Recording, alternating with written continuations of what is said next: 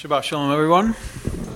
Hey guys, up in the sound booth, I'm going to show a quick video. Can you make sure that the audio on the PC is turned up? And before I do that even, if you were a visitor here, I want to welcome our visitors here. If you've been here, if this is your first time here or even your second or third, can you just kind of raise your hand, show everyone? I know we've already welcomed you guys. Hello. So we have something we call Oneg Shabbat afterwards. We all have a bite to eat out there. Please come and join. Guys, greet our guests, get to know them. I'd love to meet you guys after the service.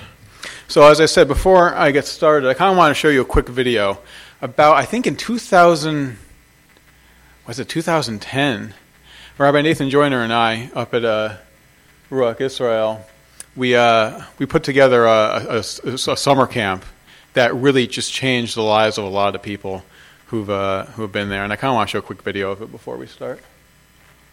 Wait, that's not it. Did I skip something? Hey, you guys, can you put that up for me? Second slide.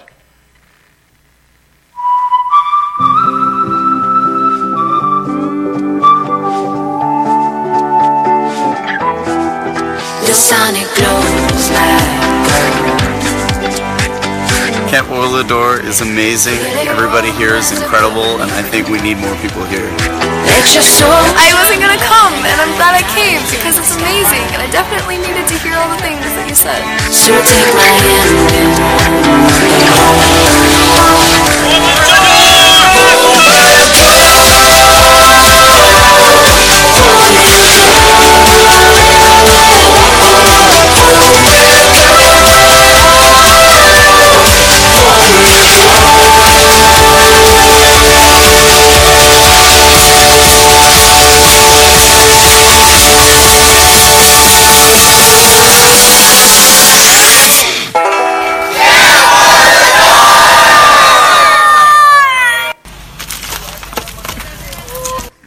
Yeah, Camp Olador was amazing. It was something that we just did not have before then. It was a Messianic Jewish summer camp, a place where our kids could go and learn more about who they are in Messiah Yeshua and who they are as Jews.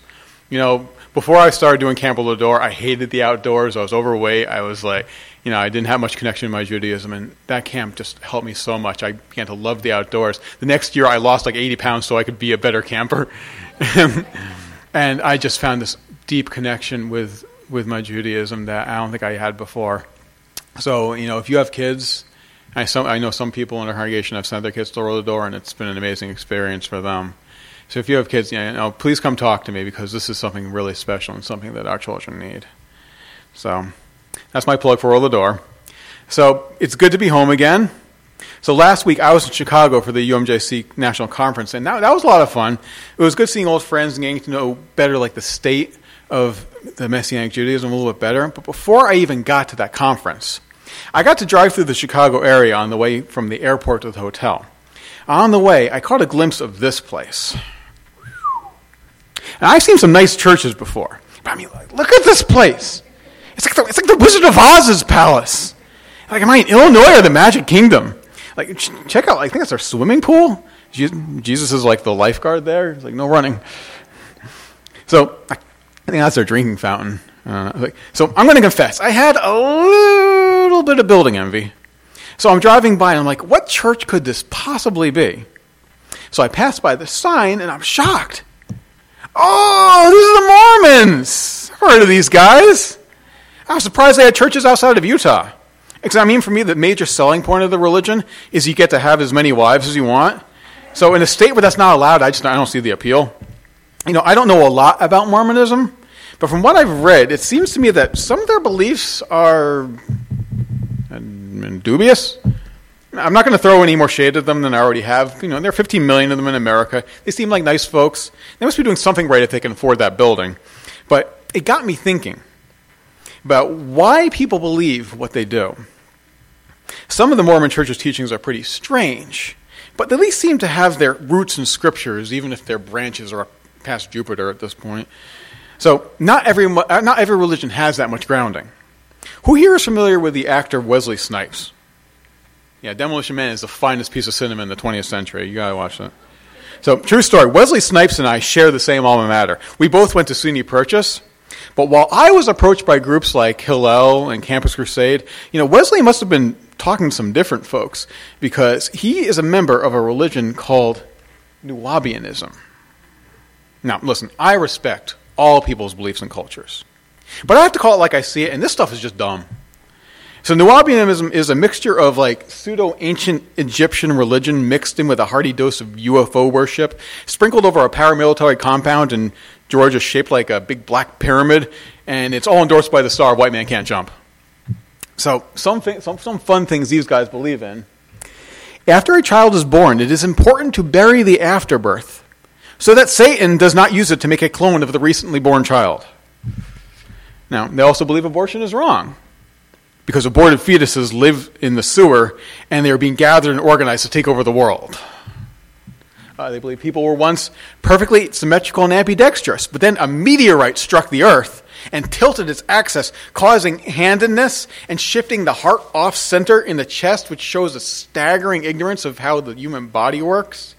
They also believe each of us has 7 clones living in different parts of the world. The world can only handle one of me. They believe Homo sapiens are the result of cloning experiments done on Mars using Homo erectus. I believe Nikola Tesla came from the planet Venus. Well, that one's plausible. They also believe there exists an Illuminati, and they have nurtured a child, and the devil's son, who was born on June 6, 1966, in the Dakota House on 72nd Avenue in New York, to Jackie Kennedy. And the Pope was present, and he performed necromantic ceremonies, and the child was raised by President Richard Nixon, and now lives in Belgium, where it is hooked up to a computer called the Beast 3M, or 3666. I can't make this stuff up. I'm not funny enough.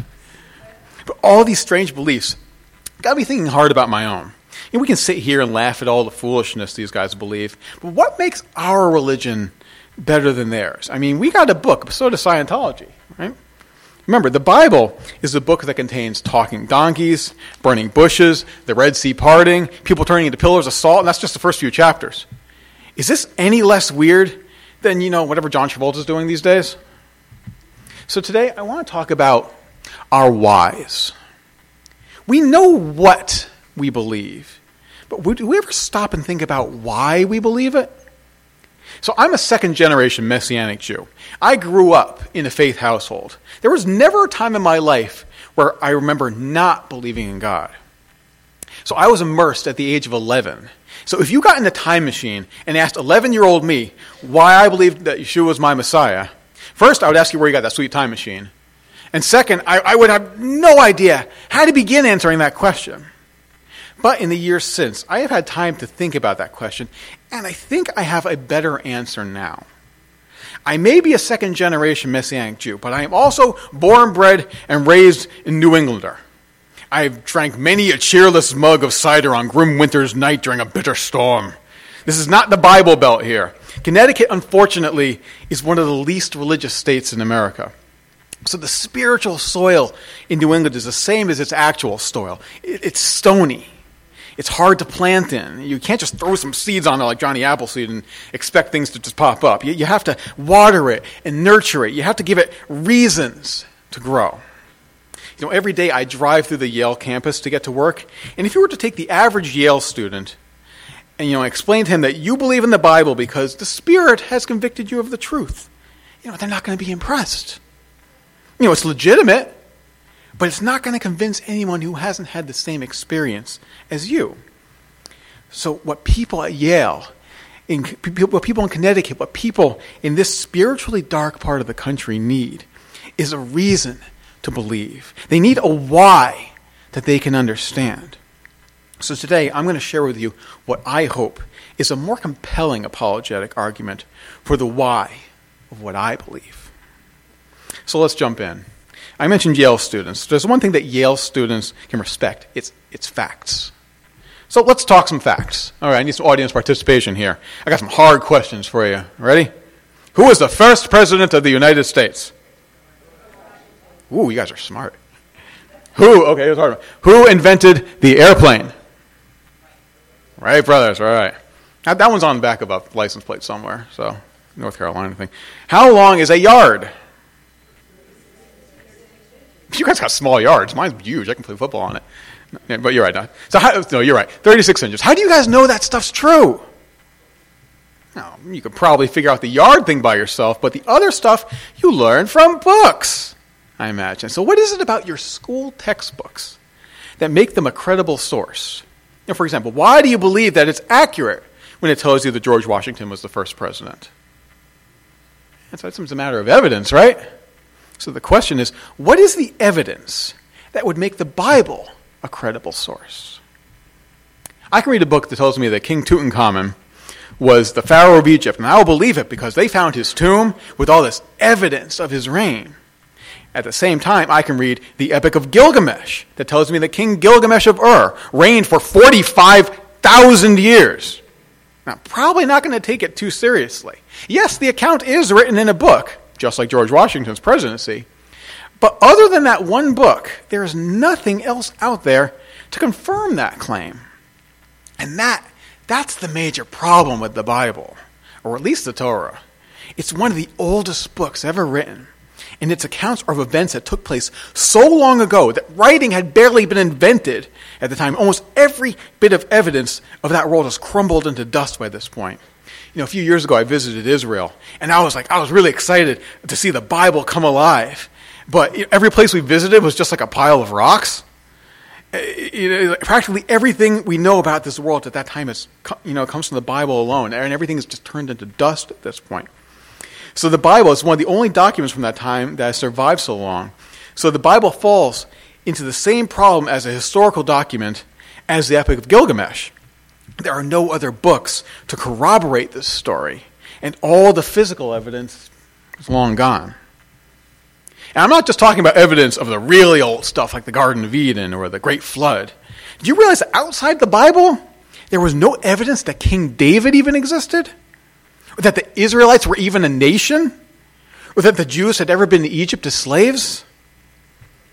So you ever heard the expression, the absence of evidence is not the evidence of absence? It means that just because you can't find your keys, it doesn't mean they don't exist. You just got to keep looking for them. But clever wordplay or not, it's pretty disappointing to know that we can't really prove anything happened before page 600 of the book. Or can we? So remember what I said about King David? So in 1993, an ancient mound called Tel Dan in the north of Israel, they found words carved into a chunk of basalt that were translated as House of David and King of Israel, proving that he was more than just a legend. And in 1990, an Egyptologist translated hieroglyphics to identify figures carved into a 3,500-year-old temple wall that translated the word Israelites. And the word under them read, Israel is laid waste. See, these don't sound like a big deal to us because we've always known these things to be true. But to a skeptic, it's proof that the Bible isn't just a collection of fairy tales. If King David and the Jews in Egypt were real, what else is the Bible telling the truth about? You know, of course, this stuff isn't that difficult to believe, but what about all the supernatural events that occur in the Bible? Is there any evidence that those things happened? So who knows the story of Jericho? Yeah, we should all know this story by now. This is the one where the Israelites were marching around the walls of this great city, blowing shofars, and God caused these mighty walls to collapse. So maybe that's just a legend. Maybe they're just throwing rocks at it until it fell down. Now, first of all, the Israeli army had never laid siege to a city before in their life. They had no idea. You know how hard it is to lay siege to a city? What would you do? I mean, how would you do it? I don't know. I just stand there like, would you guys come out and fight us now? It's hard work. They had no idea how to do it. And even if they did, they didn't have any siege equipment to do it with, like battering rams and trebuchets and stuff. There are no trees in the desert. But when archaeologists found the ruins of the city of Jericho, not only did they find that the walls had been completely shattered, but the walls had fallen outwards. In the normal siege situation, when a wall is being attacked, it crumbles in, away from the pressure of the attack. The walls of Jericho look more like they were hit with an earthquake than with battering rams, which sounds a lot to me like what's described in the Bible. So if you've heard of Jericho, you must have heard of Sodom and Gomorrah, right? The Bible tells how God punished the cities of the plain for their wickedness by raining fire and brimstone down from heaven and burning the cities to ash. So the cities of the plain were considered a myth by non-believers for years until about the 1970s, when archaeologists actually discovered their ruins. But the really crazy thing wasn't that they found the cities, but what they found inside of them. All throughout the ruins, they found these golf ball-sized pellets of petrified sulfur. Anyone know what sulfur is? Another word for brimstone. The cities showed evidence that they had been burned by a fire so hot it actually melted the stones. They were able to trace the way the fire moved as well. You know, in most cases of a city being destroyed by fire, fire spreads across burning buildings from the bottom up. But this city had been burned from the top down. It's as if the fire had fallen from the sky and started on the roofs. The archaeologists said it looked like the city had been destroyed by an erupting volcano, but there were no volcanoes within hundreds of miles of Sodom and Gomorrah. Well, you've probably seen this picture before. Anyone know what that is? It's an aerial photograph of a boat-shaped object on top of Mount Ararat in Turkey. And the mountain where the Bible tells us that Noah landed his ark. Now, I first saw this pictures years ago. There was this problem with the Turkish government letting archaeologists study the thing to confirm its nature. So since then, it's been cleared that the problem is official. That's a boat. On top of the mountain. It's made of petrified wood. It's too old to be a hoax. It's got ribs, water tanks, support structures, everything you expect an ark to have. And when the scientists measured it, they found it was 550 feet long. Not only is that 2 football fields in length, it translates into 600 cubits, which is the exact length that God commanded Noah to build the ark in the Bible. That's a big hoax if it's a hoax, I'm telling you that. One last thing. You know what that is? It's a wheel from 18th dynasty Egyptian chariot, found at the bottom of the Red Sea, along with the remains of human and horse skeletons. How did an Egyptian army get there? So I just gave you a few archaeological reasons why the Bible is more than just a collection of stories like the tales of King Arthur. But you can't really use archaeology to explain the Bible because the Bible isn't a history book.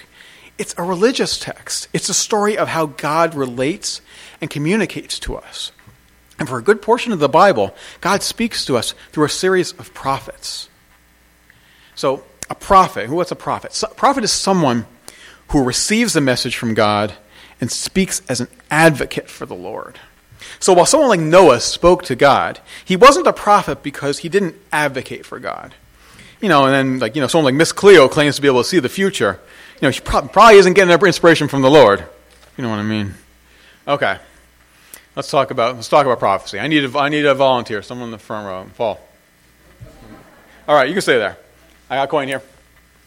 I need you to call it. Heads or tails? Yep.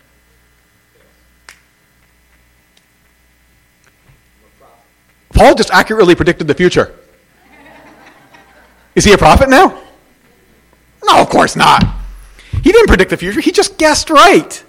A lot of people who have read the prophecies of the Bible are skeptical about them. They try to just pass them off as lucky guesses. So if Paul and I kept playing the coin toss game, he'd probably guess right about 50% of the time. As far as odds go, 50% isn't bad. It's not so bad to be right half the time. I've been right once since I got married. So now coin tosses are pretty simple to guess. There's only two possibilities. So let's try some dice this time. So much gambling going on in the shul today. So let's pretend that there was someone out there who claimed he could accurately predict every toss of the dice. So we start doing it. After 100 throws, he has gotten 50 of the throws right. Now statistically, that is impressive because there are 11 possible numbers that come up instead of 2. But would you say that someone who was dead wrong half the time was someone who could accurately predict the future? No? That's pretty sad because every day we put our faith in people who claim to be able to predict the future and who are wrong way more than 50% of the time. Yeah. Who in the last 2 weeks has checked the weather? Not my weather picture. It's gone. All right, it's okay. Even with all their Doppler radar, satellite information, sophisticated computer graphing, the weatherman on TV is only right about 24% of the time. So if you use this coin to predict the weather, you get better results than he would. So the same holds true for every kind. There we go. Same holds true for every kind of modern-day prophet out there, be they weathermen, stockbrokers, sportscasters. Even though they are experts in their fields and they have every technological advantage, the future is too difficult to predict, much beyond 50-50. But what if there was someone who could accurately predict the future, down to minor details, 100% of the time? Would you say that he was making lucky guesses? Good guesswork will make you right about 10% of the time, if you're very lucky. Even extremely educated guessing only yields 50-50 results. Does anyone know how many separate prophecies there are in the Bible? About 1,000, approximately.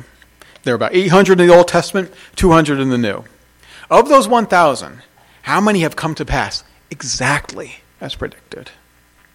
Just about all of them, with the exception of some stuff we're waiting on in the book of Revelation. The accuracy of the Bible far, far surpasses any other prophetic source. The prophets of the Bible were correct 100% of the time. If they were wrong even once, they were considered false prophets and they were stoned. Their prophecies predated the events, so there was no cheating. They were precise enough so that they were not vague, which is more than what someone like Nostradamus could say. And they described enough events that were beyond human ability to calculate or manipulate. In other words, these prophets did things that no man could without help from God. So the historical prophecies are really interesting, but for me, even more convincing are the prophecies concerning the Messiah. Of the 800 prophecies of the Old Testament, 365 of them are about a coming Messiah.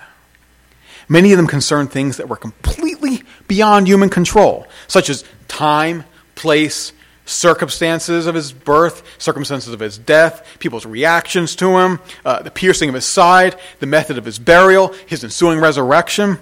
Of those prophecies, 300 out of 300 were fulfilled by Yeshua. There's your 100% accuracy right there. Now, if you don't think that's a big deal, I'm going to prove to you that it is. With math! No, say it's okay, it's cool. No. So, in 1976, a mathematician named Peter Stoner actually calculated the odds of someone fulfilling all of the Messianic prophecies by pure coincidence. So he calculated that if you take just 8 of those 300 prophecies, the odds of one man fulfilling all 8 of them by pure chance is 1 in 100. Shoot, that was going to be dramatic too. Thank you, PowerPoint. 1 in 100 trillion. To illustrate that, if we were to take 100 trillion of these coins and lay them on the face of Texas, the pile would be 2 feet deep. That's Texas. That's a big state.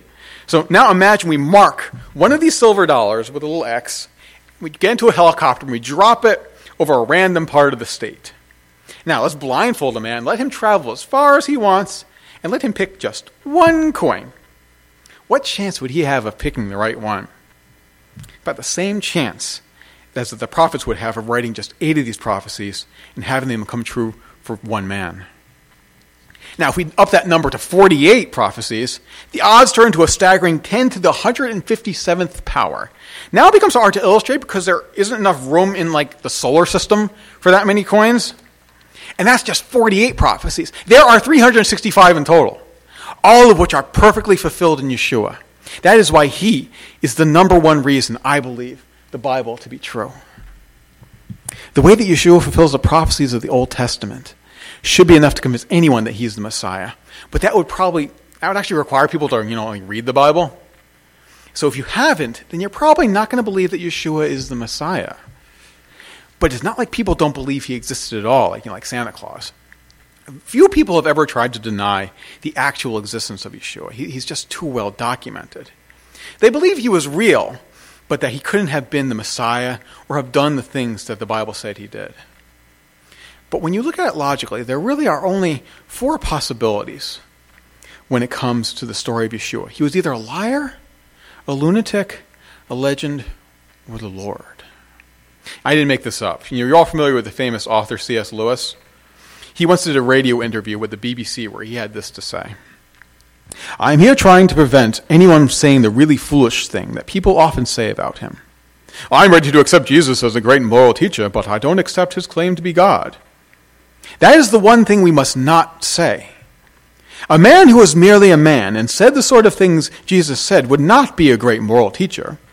He would either be a lunatic, on the level of a man who says he has a poached egg, or else he would be the devil of hell. You must make your choice. Either this man was and is the Son of God, or else a madman or something else. You can shut him up for a fool. You can spit at him and kill him as a demon, or you can fall at his feet and call him Lord and God. But let us not come with any patronizing nonsense about his being a great human teacher. He has not left that open for us.